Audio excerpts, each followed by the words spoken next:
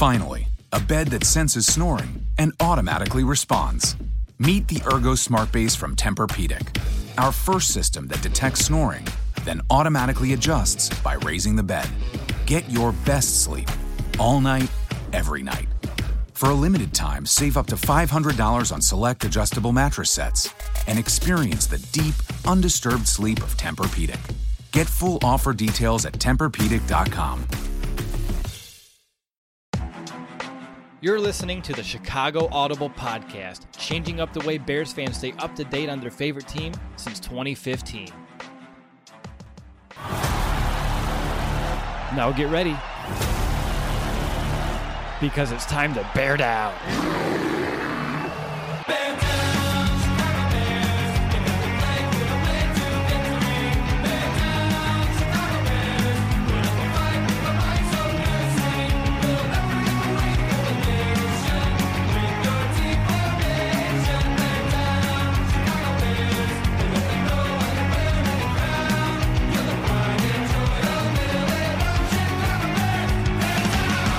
Welcome back, Bears fans, to another episode of the Chicago Audible. I'm your host, Will DeWitt, and I hope that you're having yourself a rock-solid week as we're reaching the midpoint of the final month of 2020. And it's time for our weekly game preview episode, and after this one, there's only 3 more of these episodes left for the season. Obviously, time really does fly by. Joined with me today, you guessed it, it's my co-host, Nicholas Moriano. Nick, how's it going? You juiced for this game preview? Bears, Texans, Trubisky, Watson, and everything else in between?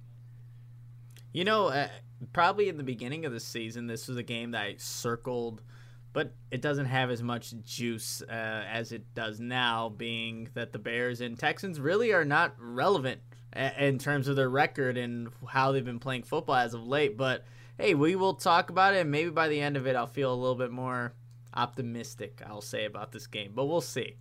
All right, yeah. The verdict is still out. I'm intrigued by how you phrase that as we kind of go through our show. I know I'm very excited about everything that you and I have in store to discuss, to debate, to break down, and of course, to preview for this upcoming game. And as we kind of just jump right into things here, Nick, what's going to be your just initial perception of the Texans to kind of help us set the framework for this week's episode? Yeah, I think I look at the Texans and I kind of see the Chicago Bears in a sense where they're both organizations that need a lot of reworking in terms of a lot of things that are going on with the team. And, you know, obviously the Texans this year getting rid of Bill O'Brien to kind of go take the right steps to make the proper changes to hopefully turn their franchise around. Because when you have a quarterback like Deshaun Watson, you would expect them to be competing and be competitive for the division, but that's not the case this year. And then you obviously see the Bears very similar. But, yeah, they are a team that goes through Deshaun Watson. And you look at the defense, it's really not there. And, yes, if he has weapons, he can capitalize them. But it's just a team where I see that the team itself did not give him enough to be successful, and that's unfortunate because he's one of the better quarterbacks in this league, and that's what I kind of think of when I think of the Houston Texans. Yeah, like Watson's having a really good year. Like statistically, like he is one of the better quarterbacks right now in the NFL, and that's without his top receiver that he's had his entire career that was traded, and he's still finding ways to make a living. And he doesn't have an offensive line. We'll talk about that too. He's been under a lot of pressure this season. But, yeah, elsewhere on the team, though, things get kind of bleak real quick for the Texans. But what does intrigue me about them, though, is their kind of change after they did adjust their head coach situation. They're 4-4 since they moved over to Romeo Crennel. They've won 3 of their last 5. And I do believe that this team, they're playing inspired football. They do want to play better than their record indicates, and I do believe with that, they will be a team that will test our Bears. But, Nick, we know that our Chicago Bears, they're tested each and every week. So it doesn't really matter who the opponent is. There's going to be a test in some regard or another. But other than Deshaun Watson, there are question marks for them. But luckily, they do have a really good quarterback that can help move the team or move the throttle a little bit higher because he can get more of the surrounding cast around him to kind of help them reach maybe their max potential. All right, so as we kind of continue on here through our preview show, let's go ahead and just get into our normal 3 talking points on each side of the ball, our 3 and out segment. And let's begin with, we'll just do the Bears offense. And the last week against the Lions, something that we thought the Bears could end up doing well in offense was running the football. And we were starting to feel somewhat confident in that reshuffled offensive line. The Bears had success rushing the first time against Detroit, and the Bears ended up finding that success in the first half. Over 100 yards and 3 scores on the ground, and they earned themselves a 23-13 lead at the half. But the Bears, and despite the lead, ended up kind of abandoning their run. They only ran the ball for 9 times in the second half.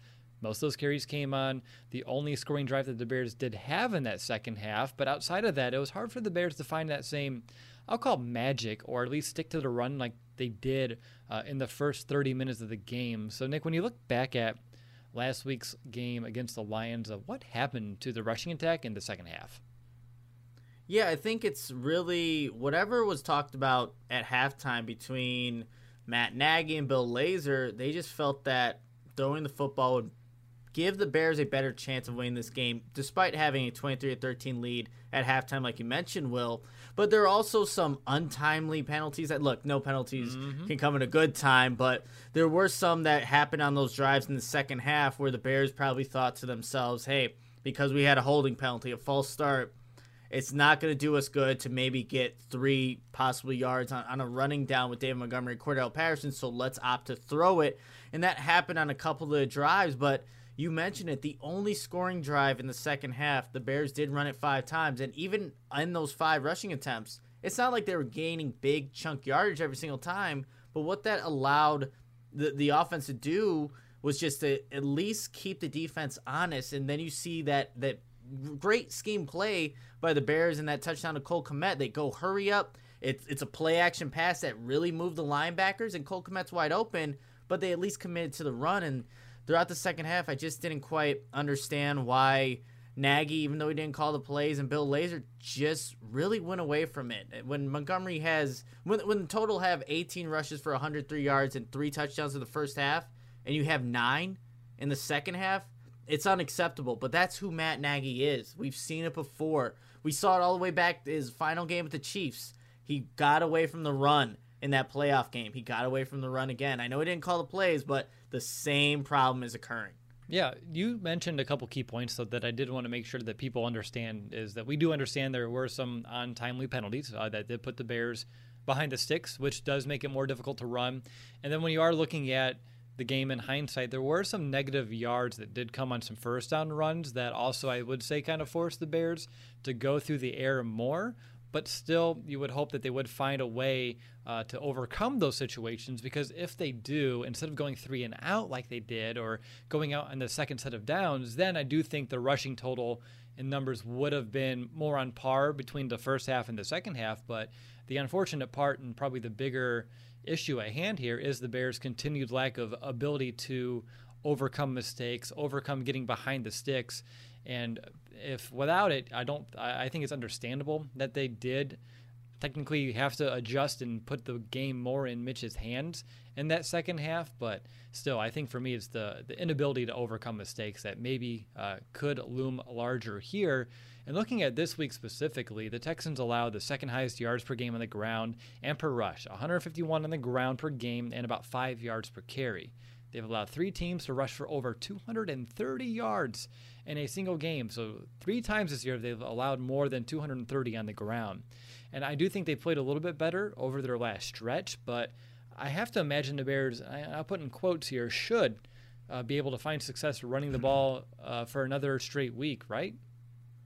Yeah, I would think so, because when you look at this revamped offensive line with Sam Mustipher, Cody Whitehair, and Alex Bars in the interior, I like what they're doing in terms of just getting to their blocks and even getting to that second level at times when they're asked to do so. And David Montgomery and Cordell Patterson, I think, are making the right cuts right now whenever they do have a lane. And even if it's not there, the vision is really showing between these guys. And so you just mentioned all the stats that the Texans have had this season and their inability to stop the run. This should be a game, Will. And again, we say should. The Bears should be able to capitalize on whatever the weakness of the other team is. but they obviously should be able to capitalize here and get some good yardage on the ground. And hopefully, if they do have a lead, or even if they don't, still commit to the run. Good things can happen even if they're not gaining good chunk yards every single time. You set up that play action pass, and that's where Mitch has shown some success and some accuracy when he's throwing deeper downfield. So I think, if anything, if it's not going your way, you still got to have, some commitment to the run. But we'll just have to wait and see. This always is the talking point that we have. They should be able to do this. It ends up not happening most times. Right. At some point, it has to become they shouldn't. But I do think in this case, a should is appropriate. Another trend that we're starting to see is a change in how the Bears are using their tight ends. We saw against Green Bay that Cole Kmet really starting to carve into Jimmy Graham's snap count. That continued against the Lions. Kmet saw 78% of the offensive snaps compared to Graham, who's only on the field for about 49%. Kmet, he also set some season highs in targets with 7, catches with 5, and his second touchdown of the season as well. Nick, I don't think this is really going to change. And Kmet's now the man at the position. And on top of that, too, if I can pull this up real quick on my phone, Kmet has also run more routes than Jimmy Graham lately. He had 33 routes run in back-to-back efforts. Graham, he has not ran 30 routes since week 9. So obviously there's a big change kind of evolving here. And on top of that, they've luckily phased out Demetrius Harris out of the offense. He used to see around 40% of the snaps, and he's now lucky to be in the field for about 10% on offense. And I, for one, I'm a big fan of using more and more Cole Kmet. He needs this experience. It's only going to allow him to continue to get accustomed to the NFL and develop. And I can probably think of a few more Bears players on this team that can benefit from a mindset like that. But Nick, what about you? What are you seeing out of the tight end, the utilization, and what do you like about it, and what do you expect this week? Yeah, so I like the trend that the Bears are going with, having Cole Kmet run more routes and Jimmy Graham, going in the opposite direction there. But after rewatching the film, I did not expect to see this, Will. But Jimmy Graham actually had some pretty decent blocks. I know that wasn't a typo. That I didn't say that wrong.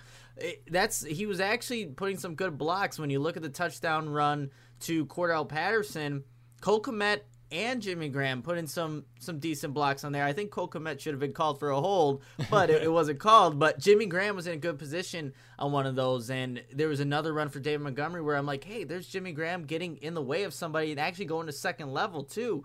But that's the thing. With this season, look, the Bears are never going to say that they're, giving up on a season, but it's really trending in that direction.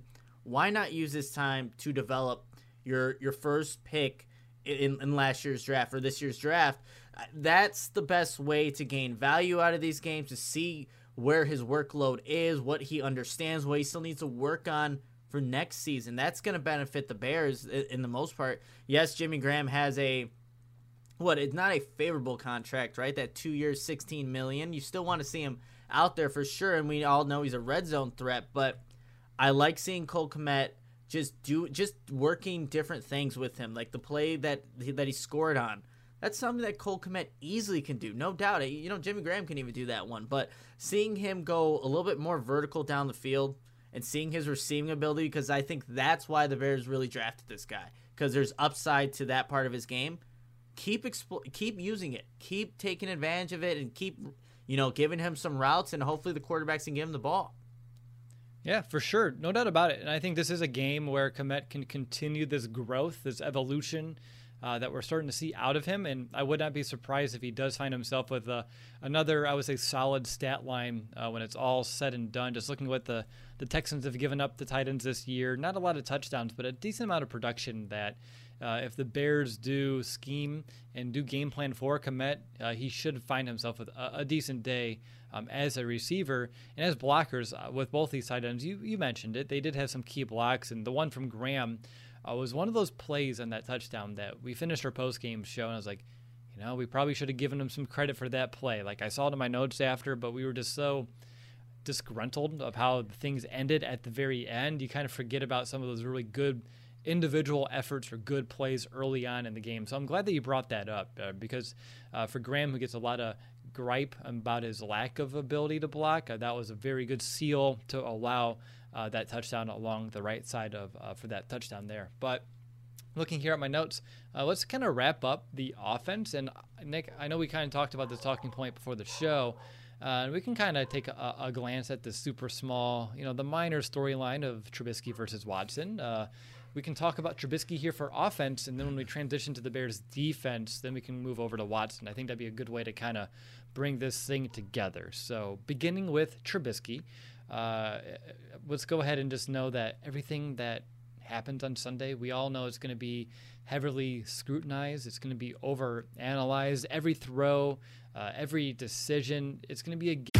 Finally, a bed that senses snoring and automatically responds. Meet the Ergo Smart Base from Tempur-Pedic, our first system that detects snoring, then automatically adjusts by raising the bed. Get your best sleep all night, every night. For a limited time, save up to $500 on select adjustable mattress sets and experience the deep, undisturbed sleep of Tempur-Pedic.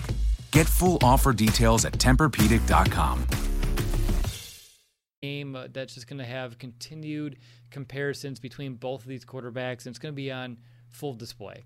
I know Mitch earlier this week, he gets this question almost feels like once per year about him versus the rest of that draft class that he was a part of, and he gave all but nothing but praise to Watson.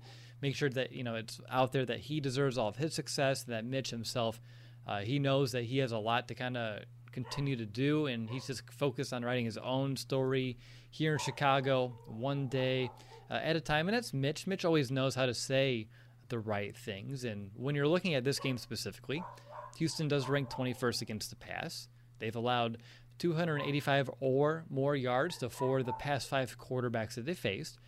Since their bye week, though, they've only allowed one quarterback, which was last week in Phillip Rivers, to throw for multiple scores.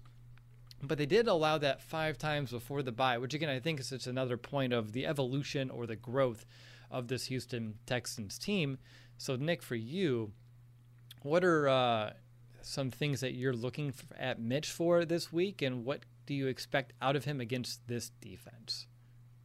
Yeah, I think where maybe Trubisky can possibly have some success against this Houston Texans defense that I think is lacking some playmakers, to be completely honest. But I think the big thing is the corners that the Houston Texans have. I think Mitch can take advantage with his guys on the outside, whether it is Allen Robinson or Darnell Mooney. And we saw Javon Williams actually make an appearance last week, getting a third down reception in last Sunday's game against the Lions. So I think you can use those outside guys to go against a Vernon Hargreaves, or I believe the other corner named Grimes. Those are guys that when I was watching the Colts game last week, they were trailing. They weren't really attached to their receivers. I know T.Y. Hilton always dominates the Houston Texans, but I saw some things that I think Allen Robinson could do well. There was a pick route that happened. It was a trips to the left side, and then T.Y. Hilton was on the right side, matched up against Grimes, the corner there for the Houston Texans. Philip Gaines is the corner.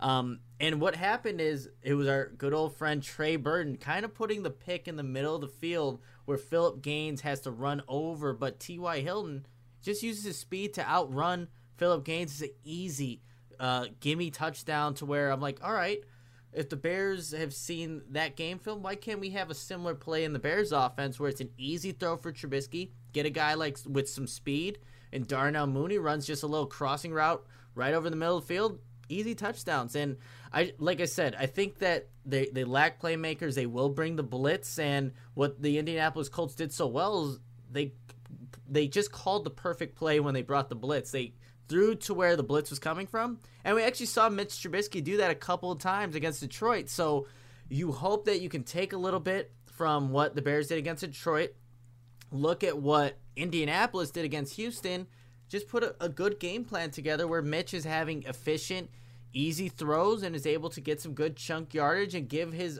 playmakers opportunity to get yards after the catch.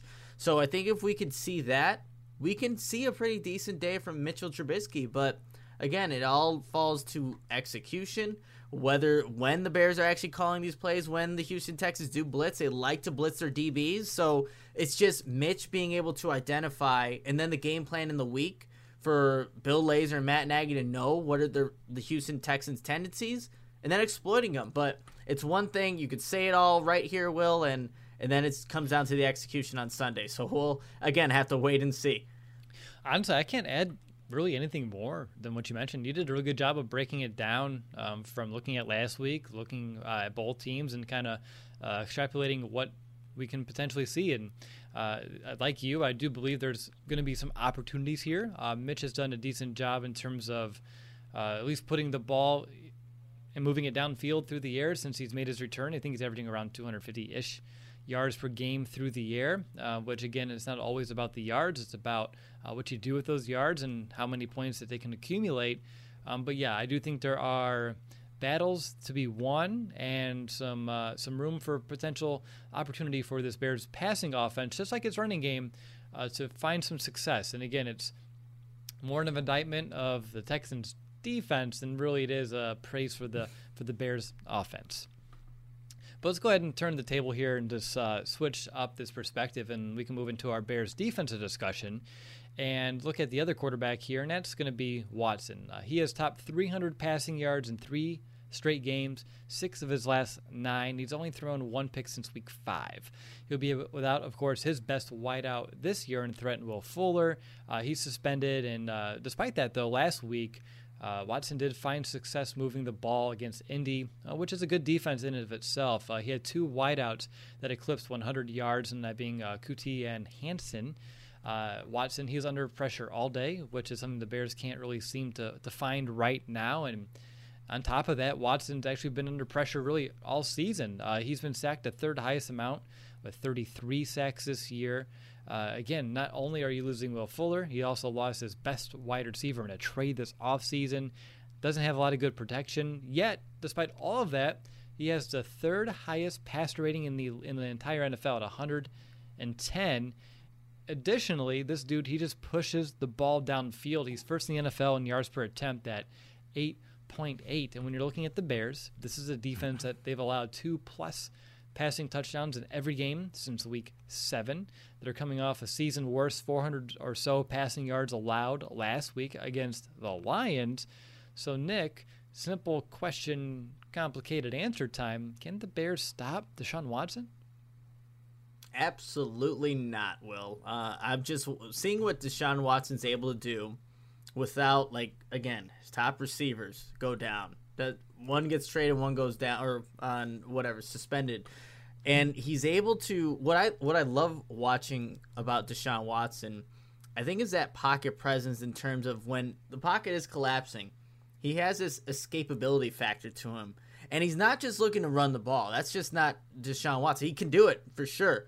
But he's still looking downfield. And there was this play against the Indianapolis Colts where the edges just crash. But somehow, and I wrote in my notes, Deshaun Watson just squeezes through, and he's running to the left, and it looks like he's going to throw to his left to somebody, but he then contorts his body, finds someone in the middle of the field, first down. And there was a drive where Deshaun Watson kept making plays like this. Of course, the Texans end up scoring a touchdown at the end to wrap things up there on this drive, but he just makes so many plays and puts so much stress on a defense that even if you have him, you better wrap up because he finds a way to just escape. And we know in this 6-game losing streak, the Bears' pass rush has been non-existent. So a non-existent pass rush with Deshaun Watson, who could make it happen regardless of the weapons he has around him, and the Bears have given up yards and touchdowns to everybody they played lately.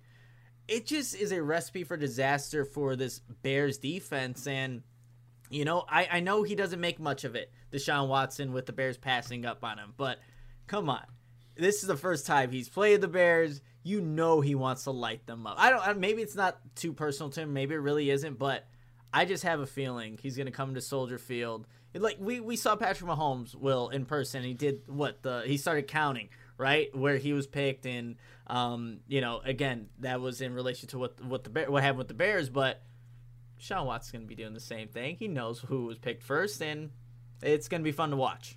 He's someone, as you watch his growth throughout his career, just his ability now to make better decisions. It's tremendous to see where he was during his rookie year, Watson, compared to where he is now. He's making smart decisions with the football, and he has tremendous accuracy.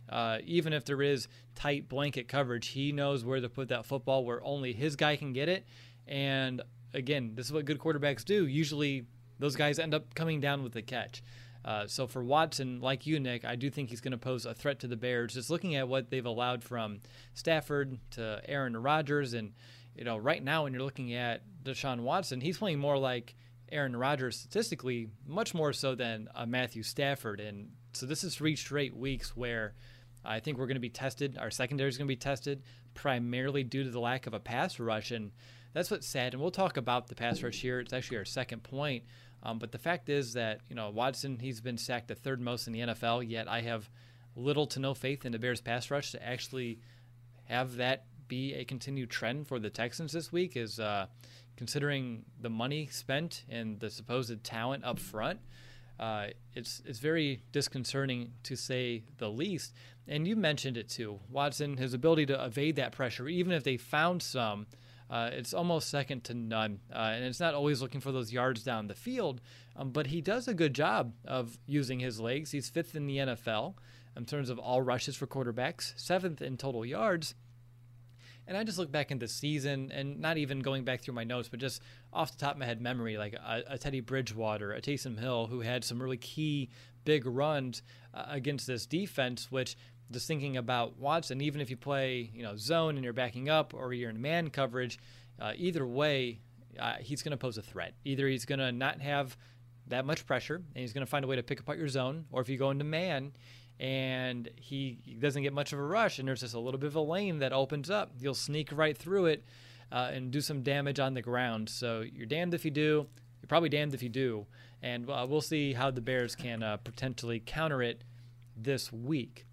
But as we kind of move forward, and we hit on this a little bit last week, but unfortunately, Nick, Robert Quinn's mug, as well as most of this Bears defense, it's still on the milk carton that I told you that my kids saw at lunch a week ago. He's been an absolute, useless and a complete waste of money. Robert Quinn has. The Bears pass rush last week, like it has lately, really struggled. Big reason why Detroit was able to move the ball just so easily. And Nick, I'm curious, is it time to start taking snaps away from Robert Quinn? He was on the field last week for a season-high 79% of the plays. Earlier in the season, he was averaging about 45% of plays or so. And for a guy who had 11.5 sacks last year and 22 quarterback hits, to only have 1 sack and 3 QB hits so far this season, I mean, it really makes you sick to your stomach. And obviously, you need to start looking at some other options and maybe cutting into his time and going back to what we saw early on this year, which was more of a rotation, whether it be Gibson or Mingo or Vaughters, or I'm at the point where maybe you call up Little Mac. I don't care. You got to find something. And it's just, you got to find something from someone. And we all know it's not going to be Robert Quinn. So I don't know if this is a this week specific topic or just a bigger one for the Bears in general, but lack of the pass rush, Robert Quinn, is there anything that they have in their own power to maybe help, especially this week with Deshaun Watson and this Texans front that has been prone to giving up pressure all season? Yeah, so I think if the Bears are going to, try to find some success with rushing Deshaun Watson, it's going to probably have to come on some stunts. The Bears ran some, and that's where they had success at actually trying to apply some pressure to Matthew Stafford. And even last week with the Colts and Texans game, Deshaun Watson's backed up in his own end zone and gets a safety. What happens there is that the right tackle and right guard, there's a stunt that runs right in front of him. The right guard completely forgets who he needs to block, and the Colts are able to get the safety on Deshaun Watson. Well, it looks like that may be the only way right now that the Bears are going to have success, even though Laramie Tunsil, the Texans left tackle, he gave up some pressure last week in the loss to the Colts, and even the week before that against Detroit to Everson Griffin. So there are matchups, but Will, I have no faith in really. I mean, Robert Quinn, absolutely not. There's no faith in him whatsoever. But, even if Khalil Mack gets his one-on-ones, he hasn't been winning those, and it's very rare that he really gets those, to be completely honest, but it needs to come on some stunts. They need to do some creativity in that front seven to possibly get some pressure, but if the Bears straight up just want to rush their 4 like they did, Matthew Stafford went for 404 against them and 3 touchdown passes and looked comfortable. He looked comfy at Soldier Field, Will. I think Deshaun Watson will have a very similar feeling if that's the Bears' game plan. They need to do something different that they haven't been doing these past, 6-game losing streak, honestly, because it hasn't been working. So if you put some more stunts in there, maybe that can work to get some pressure. Yeah, and that's a big maybe. And when you do run those stunts, you do risk getting guys a little bit more out of position when it comes to run fits. So if they do counter with a run, which Houston, they're not good at rushing the football, spoiler, but it could lead to maybe some more success on the ground if you have to do become more lenient on having to run some of those things up front. But yeah, like you, Nick, it's hard to get a lot of positivity or a lot of just confidence behind this pass rush. Again, which is sad because looking at the opponent and looking at the fact that you have Robert Quinn, Khalil Mack, Akeem Hicks, we should be licking our chops in a week like this, and we're at a point where we can't really even do that, which again, very, very sad and disappointing to be in a situation just like that. And we've talked, and this is not the only thing that's trended in the wrong direction. The whole season really has, as we know. On top of that, so has the Bears' red zone defense. This is a unit that was playing top notch earlier in the year. We were praising them week in, week out. Finally, a bed that senses snoring and automatically responds. Meet the Ergo Smart Base from Tempur-Pedic, our first system that detects snoring, then automatically adjusts by raising the bed. Get your best sleep all night, every night. For a limited time, save up to $500 on select adjustable mattress sets and experience the deep, undisturbed sleep of Tempur-Pedic. Get full offer details at TempurPedic.com.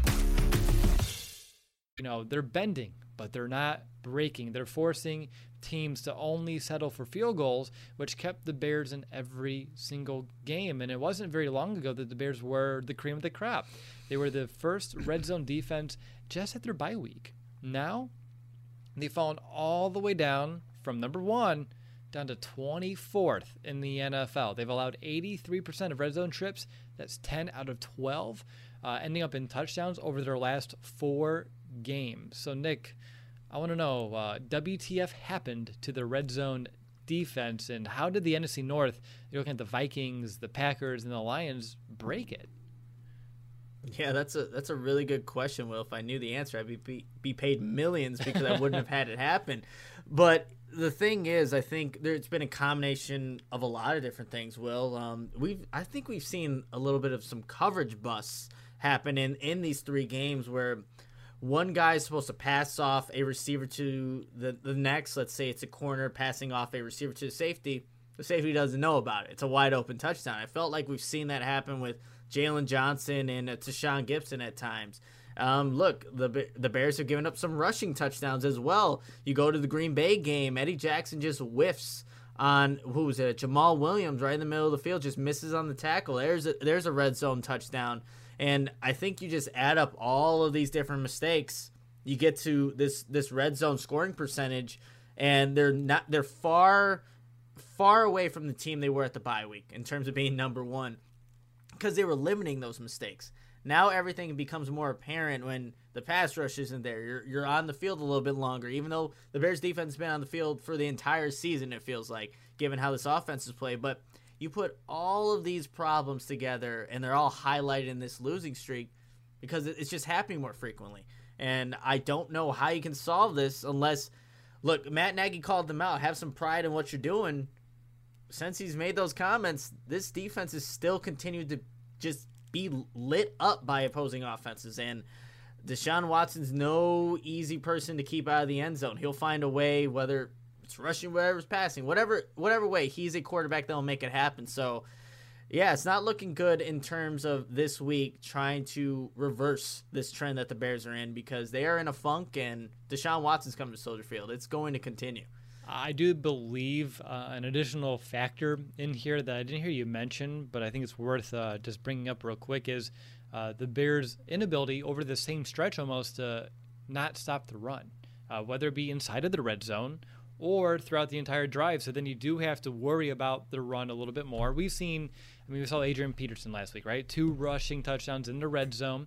This is a Bears defense that, a year ago, 2 years ago, super stingy against the run, even if they were like inside the 5, and teams somehow had a penalty and they had to run that ball like 6 times in a row from inside the 5. They weren't allowing scores, but that's not really the case right now. So I think the lack of ability to stop the run, which is forcing them to maybe sell out on it a little bit more, focus on it as well, so they can't be as micro-focus on their coverage because they knew teams were going to try to pass because they can't run against that defensive front, has also kind of opened up the floodgates just a little bit. Again, everything is correlated to one another, and when you can't stop the run, in particular in the red zone, it's going to make life difficult for your DBs, your safeties, and everyone else.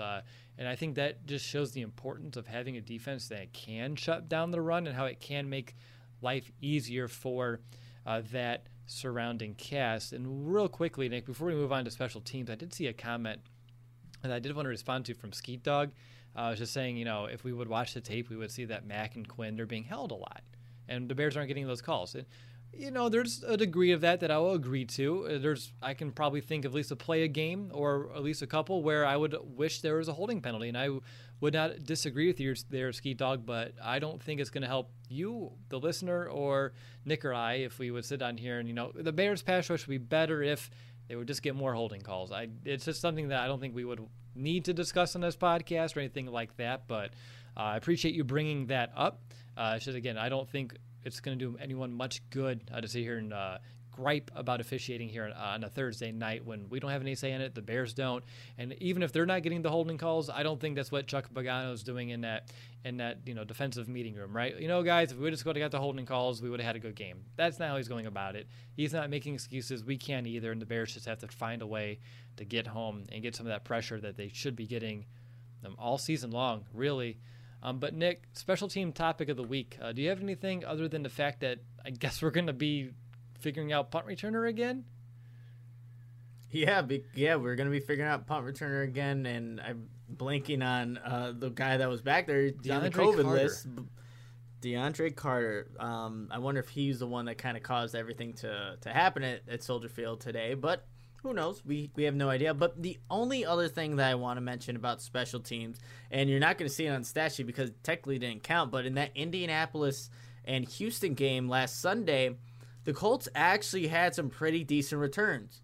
There was just a holding on each one of them. And again, it didn't really show if that affected it in the full effect there. But I think that this Houston Texans team, there are going to be some opportunities to have some returns because it's not one hold is going to really impact the thing if it's on the other side of the field. I think the Bears with Cordell Patterson could have good field position if they, the Texans actually decide to kick to him. But actually, just to kind of go back to the comment about the holding, it's not being called everywhere.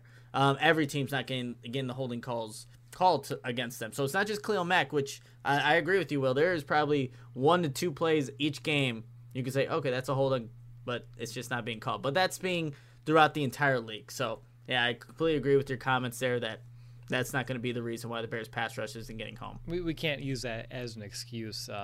Again, if you're getting multiple sacks per game and then you have those 2, like, well, maybe we have a few more. And that's a little bit of a different tune. But I can't be that guy to sit here and just gripe about it. Again, there's no way that's what the Bears leadership is doing. And I say that knowing there's probably a lot that they should be doing that they're not. And that's another topic for a different day. And those shows will be coming up here. I have to guess here very soon here in the Chicago Audible, which I'm getting a little bit more excited about to anticipate and really kind of dig into that. But we still have games to talk about here this season. I don't know if we need to speculate who's going to return punts this week. Then I would assume maybe they do try Anthony Miller yet again. I don't know if they want to put him in harm's way that much, but also when you just look at historically, when things happen in game, they would put number 17 back there. And to lose someone this late in the week, I think because Carter was just tested positive or whatever, I think today is when they announced it at least. I don't think there's any way he comes back, and I don't know how much you can really game plan around it. And obviously, they feel like there is more needed because they keep bringing in guys after Tariq Cohen went down. And here we are yet again another week and another, who's going to return punts, or there is at least a change. So that's something that is interesting to have so much stability there over the last couple of seasons to go through this. I mean, it makes you really understand and appreciate what you had. Unfortunately, we can't get it back until 2021 with Cohen, but it does make you appreciate what you did have at the position. But that's a bit about it for special teams, right? I mean, we can hit on some other super small things, but I don't think there's anything here worth a big discussion. The only thing is, will we see another missed extra point? We saw 2 of them last week at Soldier Field. And actually, the Houston Texans field goal kicker missed a 53-yarder last week indoors in Indianapolis. Does field goal kicking or just extra points become a factor? Does special teams become a factor in that aspect? On Sunday, we'll just have to wait and see. We'll wait and see, and we'll find out. Going down here through the list, up next we have our X Factors. This week we'll be continuing along with our the Bears lost now 6 in a row, so let's just focus on those real X Factors, and those are the fans, the audience members that help us out via their generous donations that earn themselves a nice little shout out here, Nick. I didn't have anything come through on PayPal, but I do believe there were a couple of things that came in through the Venmo side. Yep, absolutely. There were 2 people that donated through Venmo, so thank you, and you guys will get your shout outs, starting with Garrett. And Garrett, thank you so much again for your donation. Well, I have to ask you, have you ever had Garrett's popcorn? Maybe this is a dumb question, but have you ever had Garrett's popcorn before? Because when I saw Garrett's donation, that's immediately the first thing I thought about. Okay, so apparently you don't remember as much at the Kansas City night game that I do, at least. But when we were walking, it was a good night. But as we were walking to, I want to say to the restaurant after we got off the train, we passed it. And me and Jordan talked about it. And because I was like, what is this? And you guys, what? You never heard of Garrett's? And I felt very alone and isolated. But yes, the answer is still no.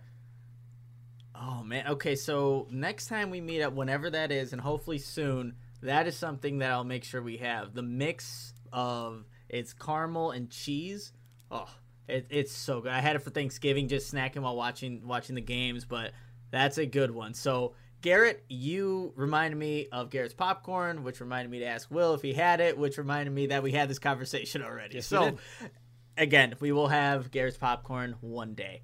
And our next shout-out goes to, and everyone should know his name by now, Mason West from Team Rehabilitation in Barrington, Illinois. Have to tell you about his physical therapy office, which emphasizes hands-on therapy while maximizing performance by increasing strength and muscle activation. Whether your goal is to play pickup basketball or in the park or compete for a starting job on your college team, Team Rehab can help you reach your goals. They see everything post-surgical, nagging pain, injury prevention, performance enhancement, all things that I probably have going on right now, and from all ages, such as a 10-year-old gymnast to a 60-year-old runner. Mason West is a former collegiate wrestler and lacrosse player who combines his passion for sport and rehab into one package. Contact Mason at 224-512-7200 or find him on Instagram at dr.masonwest_sportspt to begin your journey to be the best athlete you can be. And of course, if you want to get a shout out on the next preview podcast, here's how you can make that happen. You can send us a donation through either Venmo or PayPal. Our handle on Venmo is at the Chicago Audible. On PayPal, it's www.chicagoaudible.com/PayPal. One more time, Venmo at the Chicago Audible. PayPal, www.chicagoaudible.com/PayPal.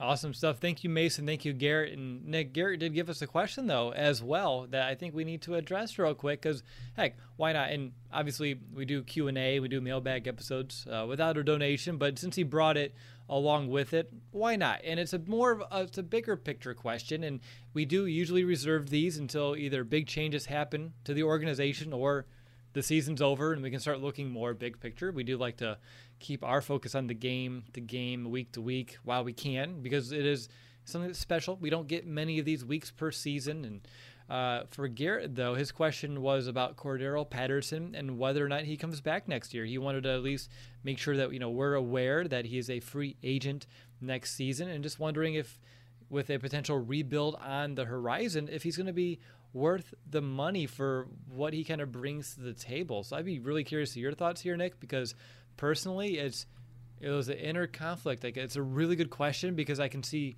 both sides of this, but I'm curious to where your mind is on this first.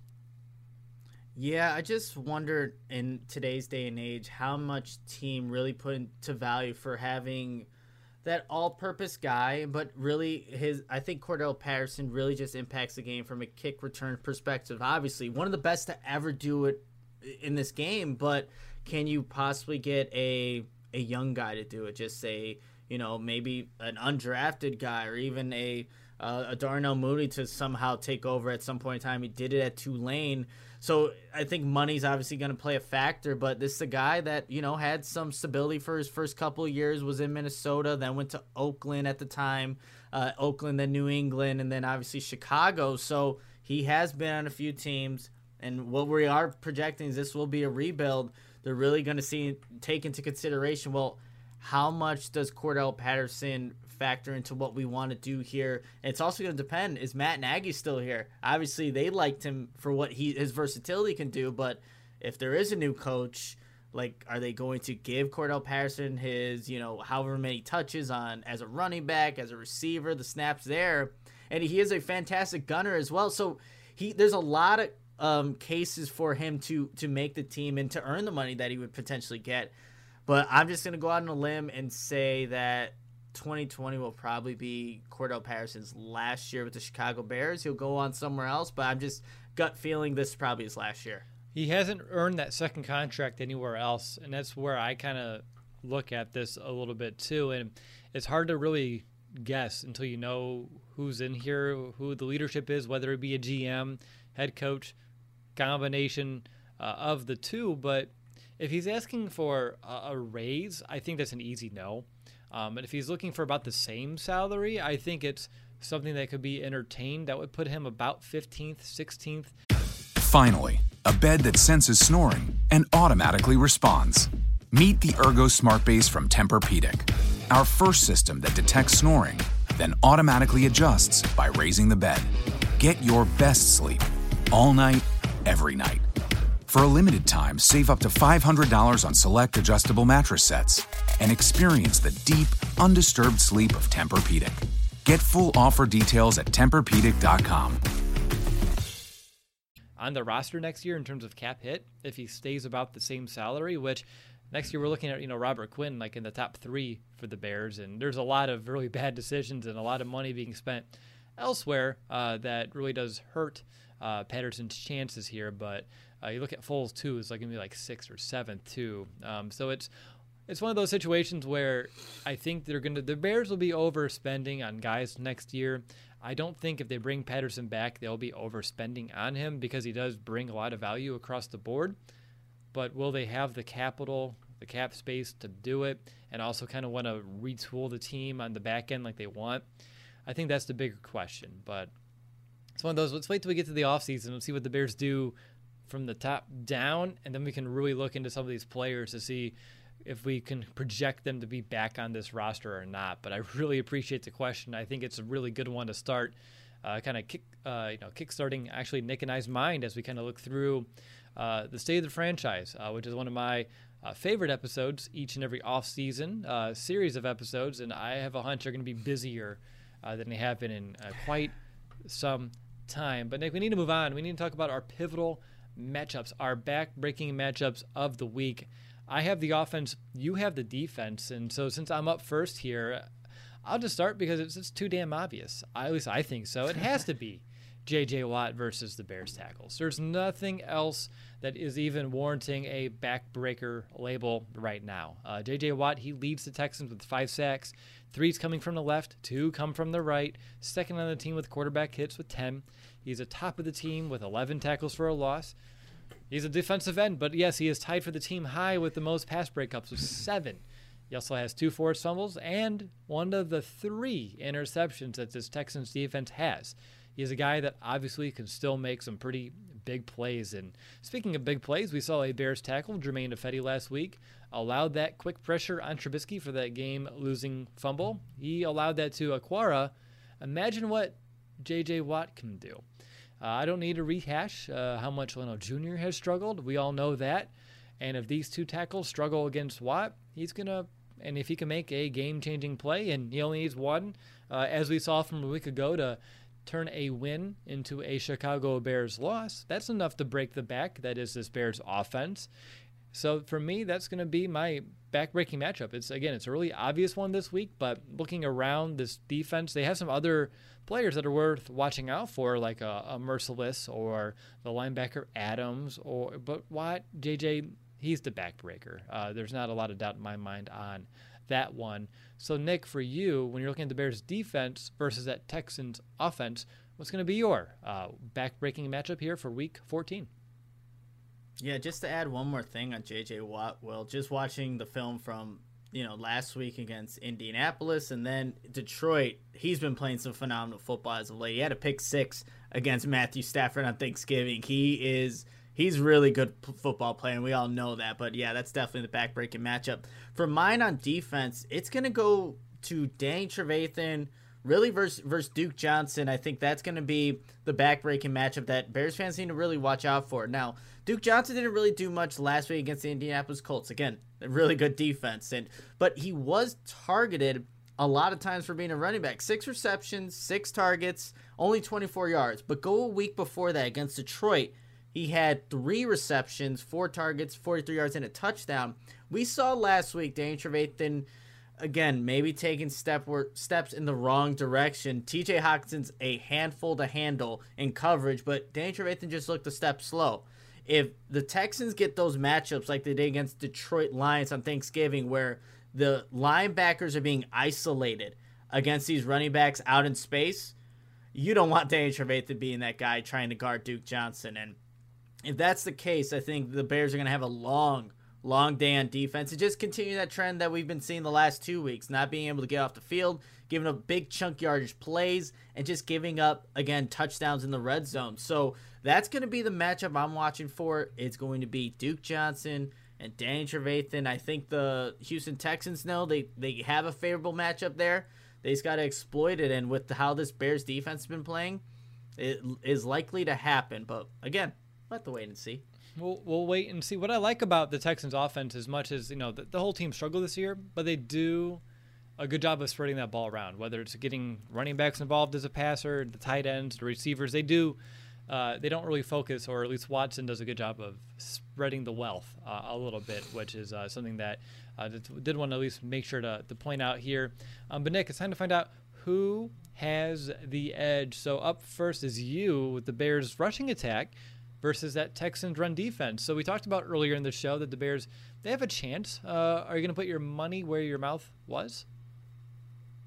Yeah, I'm gonna put my money where my mouth was. I think the Bears should have a good day on the ground against this Houston Texans defense that has struggled to stop the run, and I think the Bears are just going to look what happened in that second half against Detroit. Let's see if we can commit to the run a little bit longer. Regardless, if they have a lead at halftime, if they're down, the Bears should commit to the run. And I think I just like how the interior of this offensive line is blocking right now to where the Bears can get some good chunk yardage from either a David Montgomery or a Cordell Patterson. So I'll have to go with the Bears on this one.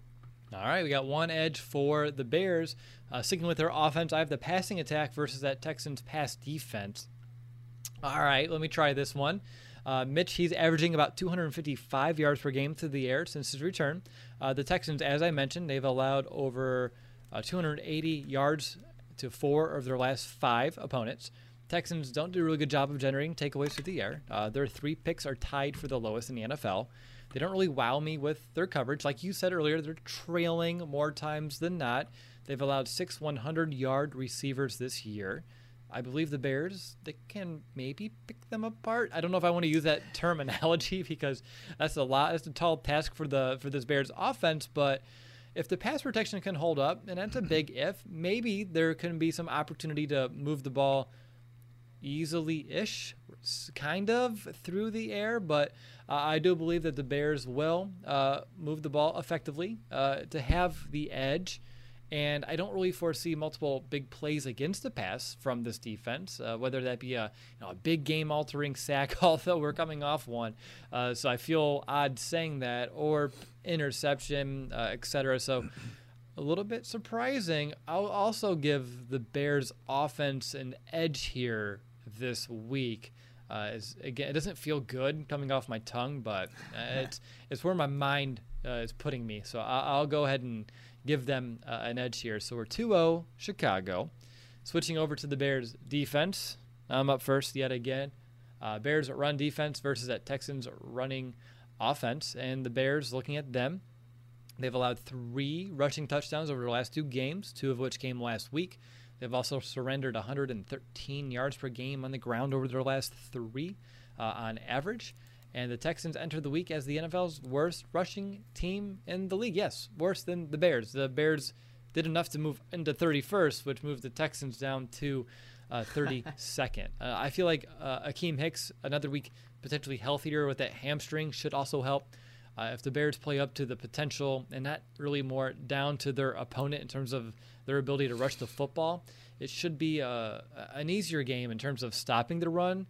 The Bears shouldn't really have much of a problem with this, and if they do, it's going to be due to a lack of effort, lack of execution, because I do believe they have the clear edge here talent-wise. And it's every week, every time I have the Bears running defense and I say the Bears running defense has the edge, they let me down. But I'm going to do it again, and let's see if the pattern holds up. So for now, the Bears running defense, they're going to have the edge. So, Nick, for you, Bears passing defense, Texans passing attack, is there a chance the Bears have a sweep here? I don't think so, considered the words I wrote down from you earlier about stopping Deshaun Watson. I think it was almost a flat-out no. Yeah, no, we're not going to get a sweep here, Will. Watson is number 2 in the league behind Patrick Mahomes in terms of passing yards. Like you mentioned earlier, number 1 in average yards per pass attempt with 8.8. Number 9 in passing touchdowns with 24. Only has 6 interceptions. And when was the last time a Bears DB had an interception? Bilal Nichols had the last one. Then before that was Khalil Mack against Kirk Cousins. I can't even tell you the last time a Bears DB had an interception. Deshaun Watson likes to push the ball downfield, and he will do that often, especially because the Bears have no pass rush. There's no way that I don't see Deshaun Watson having a fantastic day at Soldier Field come Sunday. It's going to happen. The Bears are not going to have any way of stopping it, and we're just going to all watch, and I can't wait to be on Twitter, Will. That's going to be such a fun and also depressing, I think, both at the same time, just seeing like everybody overreact, but then also seeing like, man, that could have been the Bears quarterback. But yeah, Deshaun Watson's going to light up this Bears passing defense, and I'm definitely giving the edge to the Texans. All right. We got a 3-1 Bears edge here this week. Moving into the final portion of our show here, we need to begin with our Week 14 bold predictions. Nick, you going offense or defense? And I guess I can throw special teams into the question. You could throw special teams into the question, but I'm going bold prediction, but I'm not going for the Bears here, Will. With a 6-game losing streak and at the state we are, I'm going for a bold prediction for that man I was just talking about, Deshaun Watson. I think he's going to set a new career high in terms of rushing yards. So he had previous was 70 against Tennessee in their second matchup in 2018. I think he gets 80 on the ground against the Bears. We talked about it. If the Bears if they want to finally go away from zone, which they ran too much of against Matthew Stafford, that leaves prime opportunities for Deshaun Watson to get some good rushing yards. So I think he'll have 80. He'll go for 330 in the air and have 4 touchdowns like he did against Detroit on Thanksgiving. And he didn't throw any touchdowns last week against Indianapolis. Deshaun Watson is coming, people, and he's going to light up the Bears. And I think this is what we need, though. We need to see the Bears just get embarrassed for, like I wrote in my article, earlier this week. We need to see change happen. Being embarrassed at home against Deshaun Watson, that might do it, people. But bold prediction, 80 yards rushing for Deshaun Watson, 330 yards passing, 4 touchdowns. You get spanked by the Packers. You lose to the Lions.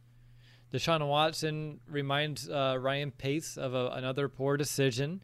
And then we lose to Mike Glennon later on this season. I mean, it's just all adding up, Nick. It's all adding up for us. For me, I didn't go with the Texans, though. I went with the Bears offense. For me, my bold prediction, I'm going to go to A-Rob. He'll have a 10-catch, 120-yard, 2-touchdown type of day. Bold in of itself. I don't think I need to say anything other than just the stats. We'll see if it can come true. But again, Texans have allowed 6 receivers for 100+. If Mitch wants to move the ball through the air, I think Robinson would be a great target this week. Those outside corners aren't super up to snuff for Houston, so there could be some good potential for a big day from a receiver. And if I put my eggs in a basket, I put it in Allen Robinson. So that's going to be my bold prediction for the week. Who do you think the MVP is going to be, though, Nick, when it's all said and done? I think for the Bears, it will be David Montgomery. We talked about the advantages he should see in terms of the Bears rushing attack going against these Texans run defense. I think it is there. And look, the Bears had some success in the last 2 weeks running the football in terms of just what they've been doing as of late. So I think Dave Montgomery will be the MVP. I really like how he's running. Will just more of what we've seen all this season, but now it's blocking. And you see what he's able to do just with that vision and just that will and want to gain extra yards and get into the end zone. So I think he will be the MVP after it's all said and done. That's who I had, too. You're just looking at the trend. You're looking at the opponent. The Bears should want to stick to the ground. They should find success if they do. So he could be in store for another multiple score type of day. The Texans, they've allowed 16 rushing touchdowns this season. That's a lot. So if the Bears revamped offensive line in week 3 plays the best that they've had going up against this, one of the league worst rushing defenses, it could be a good recipe for another strong day from David Montgomery. I think our hope would be it's more of a 4-quarter effort instead of all being shoved into one half here. But like you, I had David Montgomery here in my note. I saw here from Brow in our chat said Cairo Santos, maybe for the end of the season MVP, at least for scoring purposes. But Nick, I don't know about you, but I do believe this is a game that if the Bears win, they have to score touchdowns in this game. Yeah, I completely agree. When the other quarterback is Deshaun Watson, you can't sell for field goals. And, it would be nice to see Cairo Santos continue his trend with field goals, but has to be touchdowns in this one. Again, a field goal or two that ends up in points. I'd rather have that than no points. But if we're sitting here kicking 3 or 4 field goals in this game, it's knowing the Bears offense are not going to find their way into scoring position much more than that. So that's not going to bode well for the Bears when it's all said and done. Nick, it leads. Finally, a bed that senses snoring and automatically responds. Meet the Ergo Smart Base from Tempur-Pedic, our first system that detects snoring, then automatically adjusts by raising the bed. Get your best sleep all night, every night. For a limited time, save up to $500 on select adjustable mattress sets and experience the deep, undisturbed sleep of Tempur-Pedic. Get full offer details at TempurPedic.com.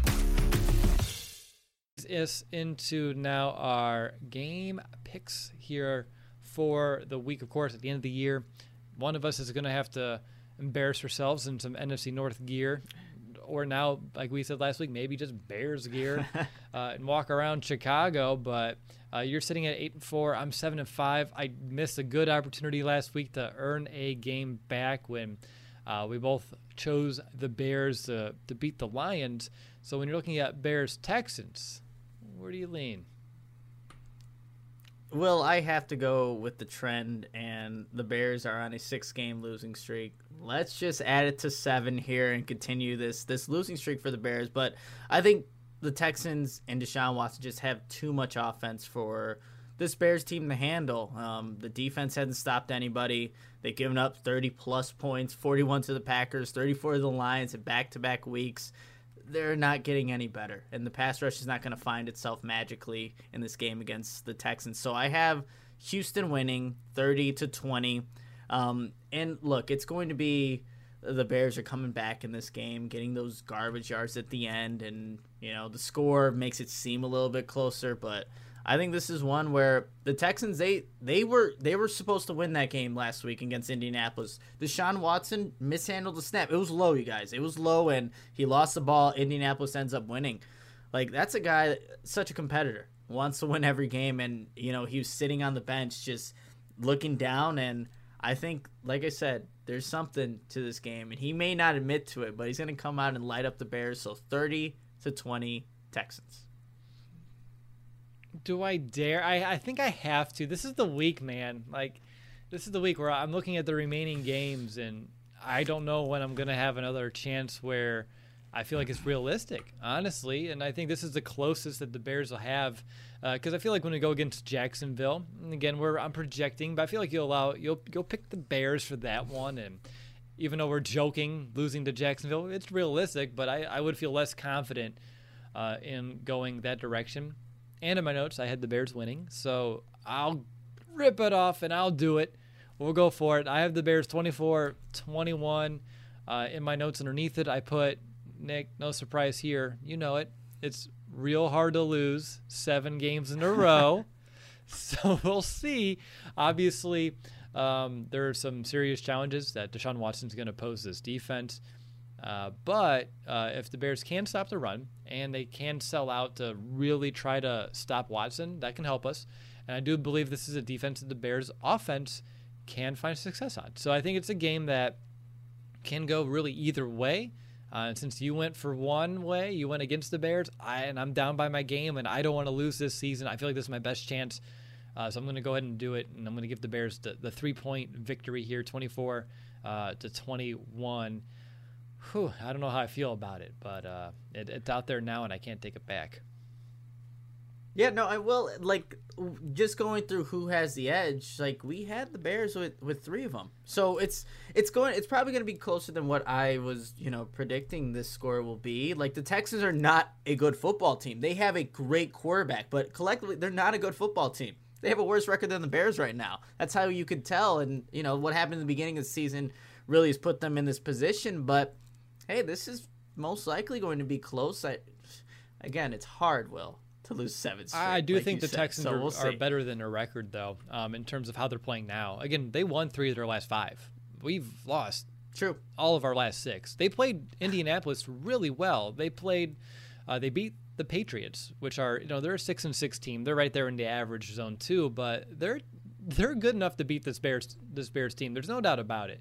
I know that for certain. There's a lot of teams that can definitely beat the Chicago Bears this season. The Texans are one of them, and again, if the Bears lose, no surprise, but I got to get a game back, and I feel like just looking at the rest of the schedule, this is it. This is it's now or never. I can't believe I thought the Bears can beat the Saints. Pity on me. But Nick, how confident are you in this game since you have the Bears losing? Obviously, you're south of a 5. Yeah, it's about a 4.4 for me. Like I said, how Deshaun Watson is playing right now is top 3, top 5 quarterback. I believe, in my opinion. So we've seen the Bears really struggle against some upper echelon quarterbacks, and just seeing what Matthew Stafford and Aaron Rodgers were able to do, and even Kirk Cousins in the red zone, right? He was able to get touchdowns against this defense. So I have to, put it right there at a 4.4, 4.5 in terms of confidence for the Bears game. And yeah, it's Deshaun Watson. It's the Deshaun Watson effect that really dictated how I went with prepping for this show, really. There you go. I mean, it's a smart way to frame everything for this upcoming matchup. I'm sitting there at about a 5.3. Again, even though we believe that the Bears are more talented, and most of the aspects, the one element that they don't have is the quarterback on both sides of the ball. So for me, it's going to come down to the Bears' inability or ability to stop Watson, and also Trubisky's ability or inability to take advantage of a matchup that he should. And both of those things I have little confidence in. But at the end of the day, as I put here and put forth, I have to be confident enough, at least for the Bears, to find a way to pull this one out. And probably doesn't help us at the end of the season in terms of draft capital, draft position, draft stock, and everything else that is starting to feel more important than I ever wish it would here on the 10th of December, but it's real, and it is something that we have to start looking at as well. But Nick, any final thoughts as we wrap up? Yeah, just seeing in the chat, apparently if I shave my beard, the Bears will win. I got to go back to the Carolina game and see, did I have no beard that game? I don't remember. I don't remember the last time I clean shaved, but I will go back and look, and if that's the case, I'll do a clean shaven here. I don't like the way I look with it, but if that's what it takes, I'll do it. Can you just take Actually, I don't know. I kind of want everybody gone, so maybe I'm just going to let this just go all out. Can you just bring the mustache down just like a little bit? Full on Bears 100 convention this thing? I could, but I don't think anybody would. Actually, you know what? Surprised, like Stephanie, my girlfriend, she's like, that didn't look that bad. I'm like, okay, now you just want me to make an ass of myself. That's what you basically want to do. But yeah, well, I've got to go look to see on that post game show and preview if I had no facial hair. I'm interested as well, and I think my facial hair doesn't matter anymore. It's been hit or miss, and I can count as many games with the beard that we've lost than probably we did draft Roquan Smith with a clean shave before, so that's a plus. I do remember that one. So maybe there is something to it. But I don't have anything else to add. I think we did a good job of breaking it all down, all three phases, and discussing the highlights, the lowlights, and everything in between. So I'll go ahead and we'll call this an episode. I want to thank everyone here who's watching live. Really do appreciate each and every one of you. I know previewing games, it's not one of the most fun things right now. I know it's time to really start looking at more big picture, forward-thinking, end-of-the-year items, but the one thing at the Chicago Audible that I've always prided ourselves on is sticking it throughout the season with game previews, with post-game shows, as well as not going into full speculation mode, but being more of analysis of what's really happening in the world of our Chicago Bears, and I do believe that's what makes us special. So hang in there with us as we kind of get through, again, 3 more weeks, and then it's the off season, and I'm sure it's going to be a flurry as soon as we kind of get to that portion of 2021 and everything that's going to be changing there on after for our Bears. We'll be back as soon as the final whistle blows on Sunday, unless I can finally talk Nick into maybe doing a live stream for this upcoming game. Maybe this will be a fun one. Wink. We'll talk about it. But no matter when we come back, just know between now and then, I hope that you have a good set of a couple days here. Have a really good weekend with you and yours. Be safe. And, of course, bear down, Chicago. Bear down, Chicago Bears.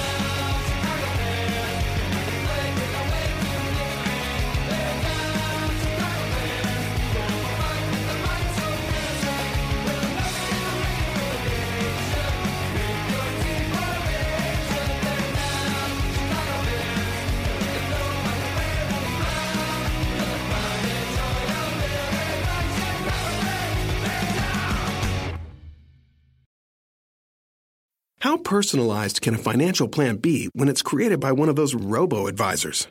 Plugging in standard algorithm to calculate insurance need and future wealth of random human client. Robots don't know you. We do. At Farm Bureau Financial Services, getting to know you always comes first.